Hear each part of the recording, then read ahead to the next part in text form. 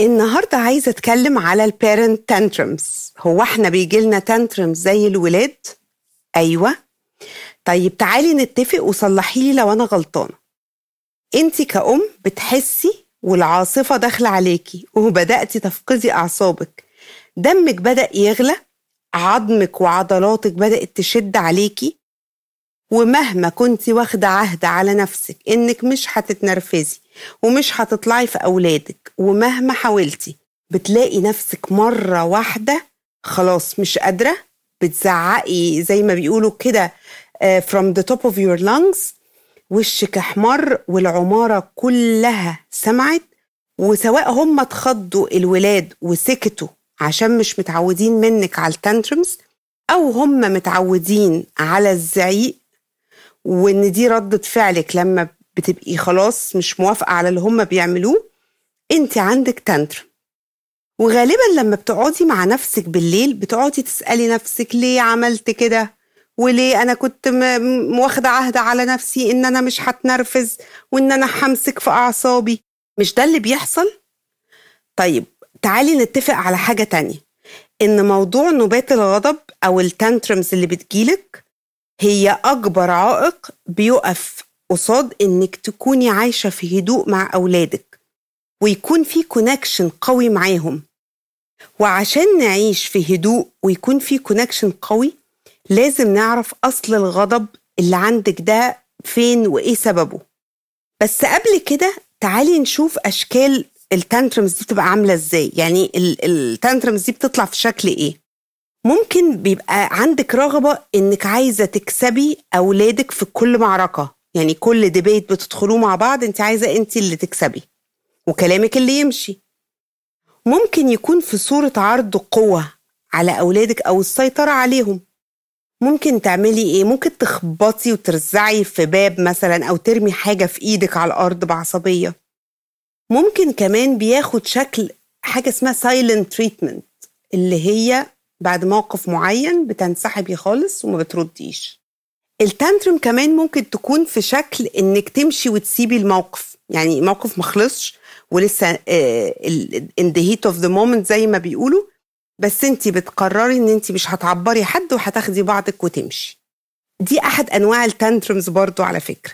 معلش انا هقعد اقول تانترمز كده علشان احنا دايما التانترمز دي مرتبطة بعقلنا على انها للاولاد، والتودلرز تانترمز وايه والحاجات اللي على طول بنقولها دي. بس انا عايزه انورمالايزت لينا عشان نفهم برضو ونبقى اوكي معانا ان احنا على فكره بيجيلنا تانترمز ولازم ناخد بالنا منها. ومن اكتر الحاجات اللي بتضايق اي ام انها تكون حاسه بالتانترم جايه عليها وعارفه انها هتنفجر وهتكسبلود ومش قادره تعمل حاجه ومش قادره تسيطر على نفسها. المهم هنا ان احنا لازم نفرق ان احنا بنتعامل مع الانجر او مشاعر الغضب زي ما شفناها في بيوتنا واحنا صغيرين. مفيش لوم ولا عتاب على الأهل خالص، احنا بس عايزين نوصل للروت كوز عشان نتعلم، وعشان نحل مشكلة لازم نعرف أصلها ايه. احنا هنا بنشوف الصورة من فوق علشان نفهم ايه القصة. احنا واحنا صغيرين عقلنا الواعي بيكون لسه في طور نمو، فلو نشأنا في بيت بيكسبرس حالة الغضب بطريقة معينة، الوصلات العصبية في المخ بتتكون على الباترنز اللي هي شافتها أو الموديل اللي تعرضت له. الغريبة إن الدراسات بتقول إن حتى لو نشأتي في بيت غضب والإكسبريشن بتاعه كان عالي، كان الغضب انتنس، لما بنكبر وبنشتغل وبيبقى عندنا صحاب وبنكون علاقات كأدلتس، بنكون نقدر إن احنا نكون علاقات سليمة وما بيكونش عندنا إكسبرس للغضب ده في صورة جامدة يعني. بس أول ما بتكوني أم أو أول ما بيكون أب، الوصلات العصبية اللي اتكونت في مرحلة الطفولة بتكيك إن، وأول ما يحصل تريجر من موقف كل الوصلات العصبية دي بتبدأ تنور تاني وتستدعي الأحداث وردود الأفعال اللي شافتها وتعودت عليها. وده بيحصل on a neurological level، يعني على الليفل بتاع الجهاز الأعصاب. طيب هل معنى الكلام ده اني ما اقدرش اغير من عادات ووصلات مخي وتعاملي مع اولادي؟ هل هفضل كده على طول؟ لا طبعا، ممكن نغير كل ده، بس محتاج طبعا وعي وشغل مننا. طب قبل ما اكمل كلامي، عايزاكي تسألي نفسك كده، نعمل ريفلكشن شوية. هو ايه الديفولت او الاوتوماتيك ريسبونس بتاعي لما اتعرض للستريس؟ اسألي نفسك برضو ايه الافكار اللي بتيجي في عقلك وانتي في الستريس ستيت بتاعتك. تسألي نفسك برضو ايه التصرفات والسلوكيات اللي اولادي لما بيعملوها بتريجرمي وبتخليني اتنفض، وايه اللي بيحفز طاقة الغضب عندي. وطبعا من غير ما نعرف احنا فين وواقفين فين وواعيين، مش هنعرف احنا عايزين نروح فين، ولو حتى عارفين فين مش هنعرف نوصل للي احنا عايزينه. عشان كده الريفلكشن كويستشنز دي مهمة جدا، عشان بداية أعرف أنا فين. كتير قوي من أمهات وأباء الأيام دي طلعوا في بيئة مش بترحب قوي بالتعبير عن المشاعر. وعلى فكرة ده كان في العالم كله، مش في العالم العربي بس، لكن احنا كان عندنا أكتر. يعني كلمة مفيش راجل يعيط، انتوا أقوياء، انت قوية، انت قوي، ما تزعليش، مفيش حاجة أصلا حصلت، وهكذا. كلها كانت بحسن نية، ولكن وصلتنا للمنتل هيلث كرايسيس اللي احنا فيها دلوقتي. وسواء وافقنا أو رفضنا، ده واقع خلاص كلنا عايشين فيه. بس الحمد لله الواقع ده بيتغير، وكتير قوي من أمهات وأبهات هذا الجيل عايزين ولادهم يعبروا عن مشاعرهم وعن اللي جواهم، والوعي اللي كده موجود الحمد لله. بس الورطة اللي كلنا واقعين فيها تقريبا إن احنا عارفين أهمية عدم كبت المشاعر، وأهمية إن هم يعبروا عنها ونساعدهم يعملوا كده، بس احنا ذات نفسنا مش عارفين نعمل كده. بلس احنا بنعيش مع أولادنا كل مشاعرهم، يعني بنزعل للمواقف الصعبة أو السلبية اللي بيمروا بيها، ونفرح مع أفراحهم، وكمان ممكن نحكم على مشاعرهم. ما احنا داخلين معاهم قوي ومش عارفين نعمل الفصلة بتاعت مشاعرنا عن مشاعرهم. هتقولوا لي ايه الكلام ده؟ ما ده لازم. انا عايزة اوصل لكم بس وجهة نظري، استحملوني شوية. لو ابنك او بنتك تعرض لموقف بايخ من حد من اصحابه وهم مظلومين، ايه اللي بيحصل؟ او هم ما غلطوش، يعني هو اتغلط فيهم، ايه اللي بيحصل؟ بنركب موجة المشاعر معاهم، سواء غضب أو إحساس بالظلم أو المضايقة عشانهم أو يصعبوا علينا، طبعا كل حسب الموقف. فما بنكونش على حياد، أو ما بناخدش دور الأوبزرفر أو المراقب، اللي هو بقى الراشنال بقى اللي بيفكر بعقل عشان نعلم أولادنا لايف سكيلز. لا، إحنا ممكن بنزعل من اللي ضايق ولادي، وممكن كمان أزعل من أهاليهم، حتى لو أهاليهم دول أصحابي، ومش بعيد أقلب عليهم وأكلمهم وأفقد أعصابي عليهم. ما أنا اللي يقرب من ولادي باكله. This is our default، صح؟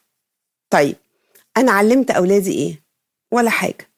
أنا خلقت عاصفة في البيت، وما بين مؤيد ومعارض الدنيا ولعت في البيت كله. طيب قولولي نعمل إيه؟ أول حاجة، خلوا الأولاد يحسوا بمشاعرهم، يعني give them room and safe space to feel their feelings من غير الانبوت بتاعنا. على فكرة والكلام ده لينا احنا كمان، لان احنا وللأسف برضو احنا بناخد مشاعرهم بيرسونال علينا. طبيعي ان انا ازعل لزعلهم، ما ازعلش لدرجة ان انا افقد القدرة ان انا افكر صح او اندمج معهم لدرجة ان هم يبطلوا يشاركوني. مش ساعات لما بيتخانقوا مع اصحابهم واحنا بقى نقلب عليهم، هم ضايقوا حتة مننا يعني، فبنتضايق من صحابهم، هم بعد كده بيتصالحوا وبيبقوا زي الفل، واحنا ايه بقى بيعدوا من تحت درسنا بالعافية وما بننسلهمش. والولاد بتحس وهم خلاص اصلا سامحوهم، بس بيحسوا ان احنا شايلين منهم، فعشان كده بيبطلوا يحكوا لنا. بس انا بأكد لكم ان انتوا لو حسيتوا بأريحية شوية او راحة ان الاولاد يحكوا على اللي مضايقهم، واحنا ما ناخدش المشاعر دي على صدرنا زي ما بيقولوا، هتحسوا براحة وحرية وقدرة انكم قادرين تساعدوهم. سموها بقى confidence او حكمة او نضوج، هي كده فعلا. الموضوع بس محتاج مجهود وشغل داخلي، ان احنا to give them the permission ان هم يحسوا بمشاعرهم من غير ما احنا يكون لها حكم عليها. يعني نعمل acknowledgement انهم مش في احسن حالاتهم، لان بيمروا بموقف بايخ واحنا كمان متضايقين، بس it's okay. ما هو طبيعي يمروا بمواقف بايخة، وطبيعي يحسوا بمشاعر مضطربة، وطبيعي الناس تضايق فيهم. تجربة ولازم هيعدوا بيها عشان يتعلموا. هنا بقى نقف ونسأل نفسنا، هل أنا بخلق بيئة إن أولادي يحسوا بالأمان إن هم يعبروا عن مشاعرهم؟ لو لأ، طب أعمل إيه عشان أخلق البيئة الآمنة ليهم دي؟ سؤال الأهم، إزاي أشيل الجادجمنت على مشاعرهم ومشاعري معاهم، وخصوصا الغضب؟ أعمل إيه عشان أشيل الجادجمنت ده وأحس بالأريحية واسيبهم يعبروا بأمان عن اللي جواهم؟ تعالوا بقى نعرف الروت بتاع الأنجر أو أساس مشاعر الغضب. في مدرسة في علم النفس أنا الصراحة بميل لتعريفها قوي، وهو إن الغضب ده هو unmet need، هو رغبة أو لا، هو احتياج. النيد هو احتياج، هو احتياج لم يلبى. خدوا نفس عميق كده وفكروا فيها. هديكم مثال، مثلا لو ابنك أو بنتك عندهم امتحانات ومضغوطين ومش بيناموا كويس ومش بياكلوا كويس وعندهم ستريس رهيب، أول ما دخلوا من باب المدرسة، عملتوا إيه؟ لقيتوهم هبوا في الكلام ورموا الشنطة على الأرض ومش عايزين يتكلموا، ودخلوا ورازعوا الباب وراهم. لو أنا مش أم واعية وقابلت غضبهم بغضب، هكلمهم جامد وهغضب عليهم وههزقهم على طريقة كلامهم لأن هما ما احترمونيش، وصوتنا هيجيب آخر الشارع. طبعا مش هنوصل لحل، بالعكس، مرة في مرة لما ده بيحصل العلاقة والكونكشن اللي بيني وما بينهم بتقل أو بتبقى مش قوية enough.